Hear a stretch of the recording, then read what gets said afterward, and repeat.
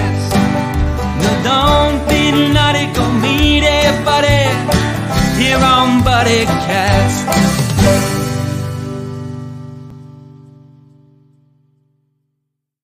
It's another episode of everyone's favorite podcast, Buddy Cast. I'm your host, Nick Buddy Sorensen, and joining me today is a special artist. I saw him on Facebook, and I'm like, I have to have him on this show. Mr. Keegan Hall. How you doing today, buddy? I'm awesome, man. I appreciate you having me on here. Thanks. Oh, like I said, I just saw your artwork. It looked so realistic. I'm like, I got to chat with him. I got to just learn all about him. So Right let's start by asking, how did you find a passion for art? Yeah, it's kind of a wild story that took a lot of twists and turns over the years. I mean, when I was young, I drew all the time. It was kind of one of my favorite things to do, that along with sports. And ended up, going to University of Washington, getting a degree in art, studying abroad, and doing art there. And upon graduation, gave up art entirely, actually. So I kind of heard from a lot of different people that art's not a career. You can't make money. You're going to be poor your whole life. And it's time to start thinking about a real career.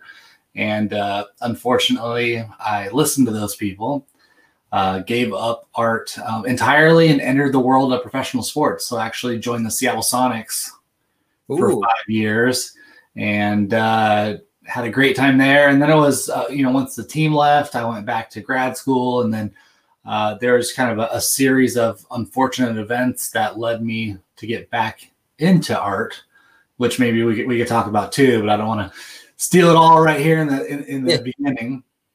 Mm-hmm. So you've been an artist for the longest time. What really let's talk about that actually. What drew you back into artwork? You go from a sports team to go into, I'm going back into my passion. I'm going to do it. What was the final push? The final, you're staring over the ledge, looking at your passion, and someone just goes, boop. Yeah, and that's kind of how it felt, but it wasn't quite as sudden. So again, I had no intentions of returning to art at all. And unfortunately, this happened a few years ago now, but my mom had a battle with cancer, and she actually beat it the first time, which was a miracle in itself.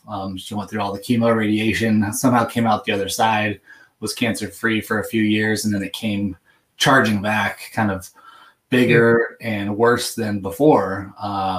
So she was kind of gearing up for that next battle when she didn't feel very well on a Friday, and then ended up going to the hospital on Saturday and actually passed away on the Sunday. So it happened very quick, very sudden, and kind of shook me to my core. Just like I've always been really close with my mom, and obviously that was devastating on a number of levels. So fast forward a few months after that, I was just driving down the road and thinking about her, and a lot of the things that made her so happy. When we were together, and I kept going back to art when I was younger and how I was draw, and she was always so supportive of my work. And for some reason, I just felt compelled to sit down and do a drawing, something that I hadn't done in almost 10 years actually, which was kind of wild to think about. So that first drawing, being a big sports fan, I drew a picture of Michael Jordan. Posted that on social media, and a bunch of my friends kind of reached out and said, wow, that's really cool. I didn't even know you could draw. And one particular friend asked if I could do a drawing of Cam Chancellor, the Seattle Seahawks safety. And he even offered to pay $100. And at the time, I thought that was just the most amazing thing. Like, someone would actually pay me to draw. Like, how cool is that? And that kind of led to a number of different things that just started snowballing. But it all started with kind of thinking back about my mom, sitting down to do that first drawing. And I was shocked of what would kind of come next. Mm-hmm. Those are always the best stories, though. The stories that start off, they start off with some tragedy, some pain, something like that. But then they lead to a greater passion, They lead to that greater story. Like, they lead to that. Like, look at Sylvester Stallone, for example. You ever hear his story? How he basically went from dirt poor, like having to sell his dog for his next meal, and then bam, he rises to where he is today with just the simple script of Rocky. Yeah, and that's really how I felt. Growing up, I actually was very poor. I lived in a trailer park most of my life. So that's kind of how I kept myself entertained, was through art and drawing and imagination and those things. And I didn't realize how much I missed it until I sat down, after my mom passed away, and got back into it and was like, wow, this is, it was therapeutic just to kind of like calm my mind down and be there with just me and my art. And there was just something there that I had been missing all these years that felt like I had finally found it again. Mm-hmm.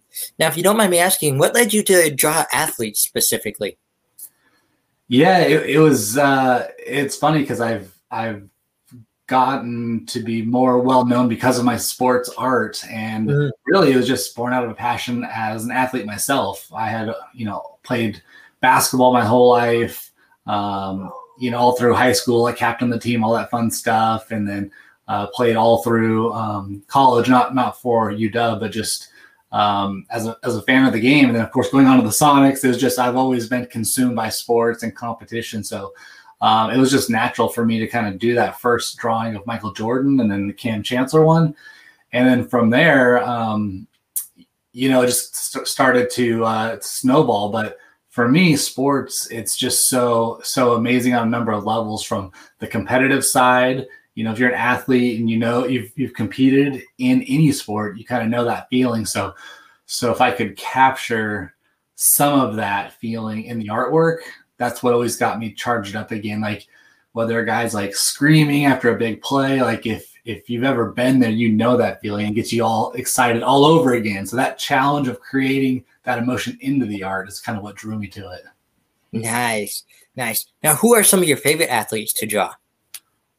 Well, I don't really have a favorite to draw per se, but I definitely have a number of favorite athletes. I mean, from all the top, from Michael Jordan, the greatest of all time, to Russell Wilson, kind of the here in Seattle, what he's done for not only for our team but our city.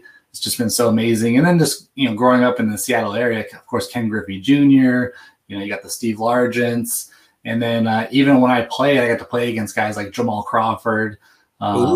Stuff like that. So it was just, we have a really kind of rich sports history, although we haven't won a lot of titles overall throughout the history of Seattle sports. There's been a number of great athletes that have come through here. And I've been fortunate to kind of cross paths with several of them. So it's been pretty cool. Nice. You excited about the hockey team that's coming down there?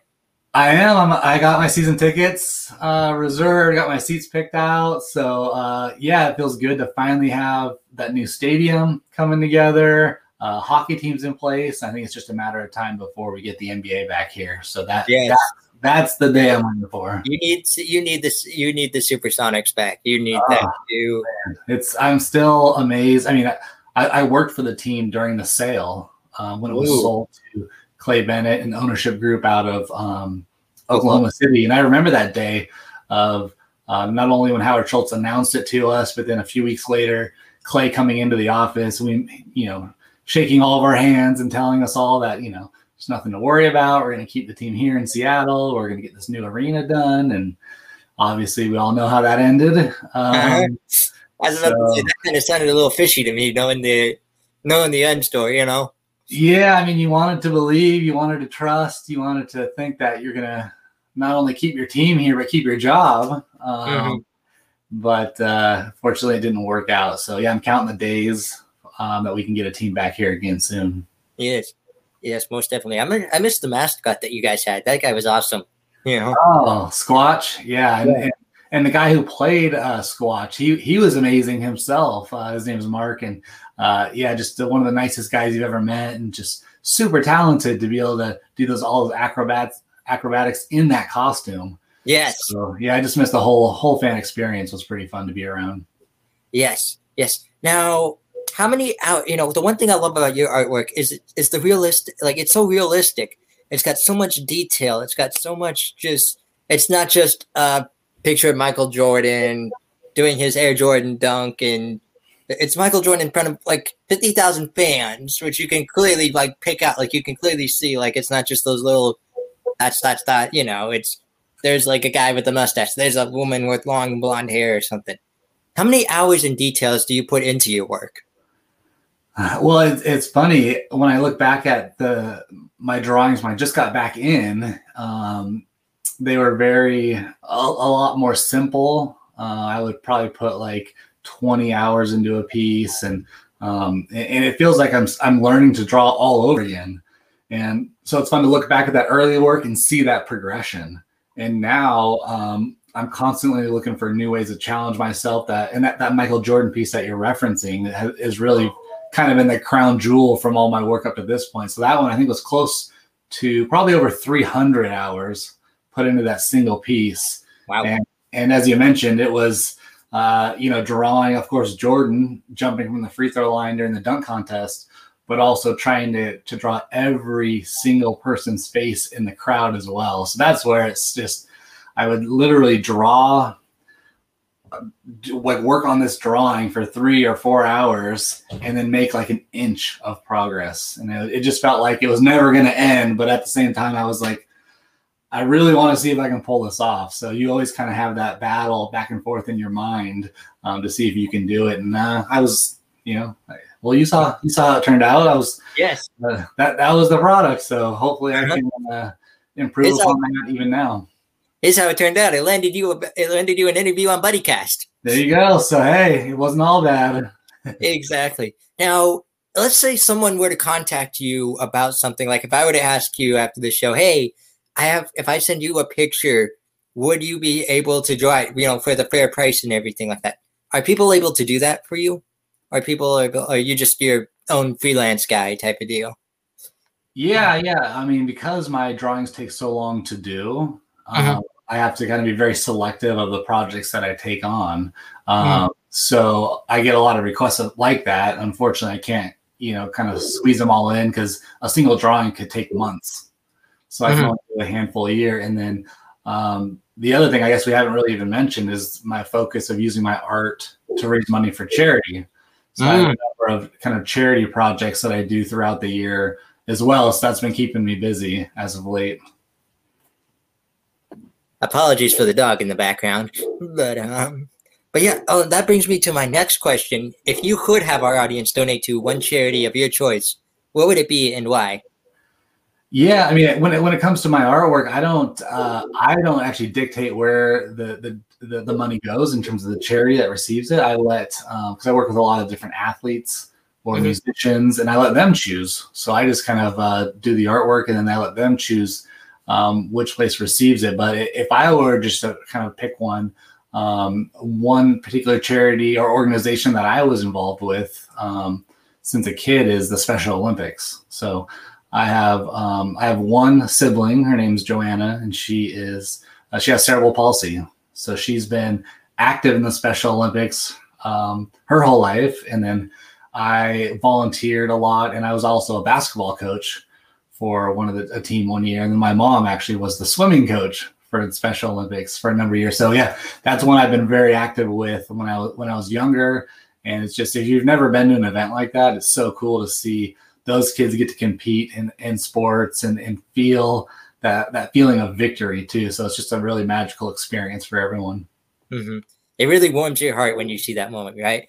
Because I was a basketball coach for a youth league, 6-year-olds, and just seeing them play their hearts out and just see, there's a little bit of a difference there, and everything, but just, you're right, seeing them play their hearts out, seeing them give everything that everyone else gives. It's just, it's the warmest feeling, And at the end, I mean, you get, of course, there's going to be a winner of the event. So that kid gets to feel that feeling of victory. But in general, the crowd is just so supportive. So every kid, you get a medal of some kind, and the crowd like roars when they announce their name. So it's just a very cool experience for each of those athletes as well. 100%. I gotta ask, around you, do you have like a demonstration of your art, like a piece that you could show us real quick? Yeah. Let me see what I got here. I'll give you the screen so it's more of a bigger layout. Yeah, I have two actually that I have. So the first one is, of course, that Jordan one that you mentioned. Ooh. So this is a print of it. Let's see here. Wow. So this is the one that took all of those hours to do. And wow. So, yeah, this has kind of been the one that got a lot of attention, kind of went around the world, went viral a little bit online. So this was the first one. And then the most recent one I did is a project. I'm a big fan of Pearl Jam and Eddie Vedder. So we had teamed up, Eddie Vedder and I, to do another charity project. So this is a piece that I did of Eddie. And he and I are going to sign 200 copies of this. And actually, we got a little bit bigger version printed for the charity campaign. But we're going to sign 200 of these. We put them for sale for $500 each, and they actually sold out in about an hour. So it was wild. Before we even announced what the image was going to be, we just said, hey, Eddie and I are teaming up for this project. It's 200 for 500 each. It's 100% is going to be donated. And they just sold out. No one even knew what they were buying, but they just wanted to kind of be a part of the campaign. And so that was just really, really cool to see. So finally got the drawing done, and now we're in the process. I just got the prints back actually today. And then Ed and I will coordinate a time to sign them and get them out. But it was a really cool project to raise $100,000 in about an hour. Just one word I have to say is wow. Wow. Yeah. That one kind of took me off guard too, because we had a plan to, post on social media and kind of, create this big awareness around it. And we didn't even get a chance to do that. We had only sent out an email about the campaign, and it sold out before we even got a chance to post online. So it was cool to see that. It was also encouraging that, we could have probably raised more money had we had known that the demand would have been so high. But it gave us lots of ideas for, some future projects. Absolutely. Now, one question I always ask to my buddies, I call them buddies, not guests, that come on the show, is, in your own words, what does it mean to be someone's buddy? I think it's just being there is where it starts. Just being available, being accessible. I think all of us, especially as you get older, your friend groups probably shrink a little bit, but those buddies that you still have you just have an even better relationship with those people. And I think it's just really cool to know that you could call somebody at any time and they're going to answer, especially in today's age of like texting and email, and no one really calls anybody anymore. But the fact that you still have that direct connection with some of your best buddies that you grew up with, you can call, they'll pick up, and you can have that conversation. That's still pretty cool. So I'm fortunate to still have that with some of my really good friends. That's amazing. That's truly amazing. Well, sir, I've been truly inspired by you. I've got one more question for you, which is what we call the Ultimate BuddyCast buddy question. You ready for this? What is your advice for anyone who wants to be an artist? Man, that's a tough one. I mean, I think there's several layers to that question. I think it starts with, trying to produce the best type of artwork that you can. I mean, there's got to be a level of quality in your work that people gravitate towards.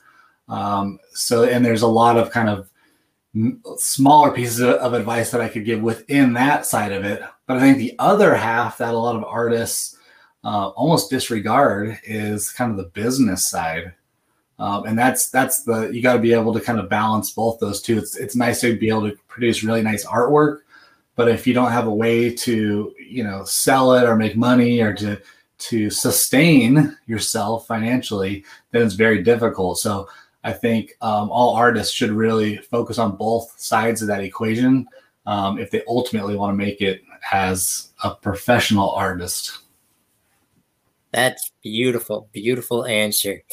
Well, thank you so much for being a buddy here on BuddyCast. Stick around for a minute. We'll chat afterwards. All right. Thanks, Nick. Yes. For all my buddies out there, this is my buddy Keegan Hall. Where can we find you if we want to learn more about you? Yeah, it's just KeeganHall.com, or just type in Keegan Hall on any of the social networks, and I should pop up there. VeganHall.com. All righty. Putting that in the comments for all our viewers.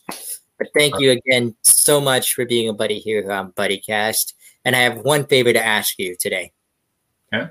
Go be someone's buddy. All right. I'll do it. Appreciate it. We'll catch you all next time here on BuddyCast. Well, the days are going fast. Buddy, buddy, we've got to make them last. Buddy, buddy, before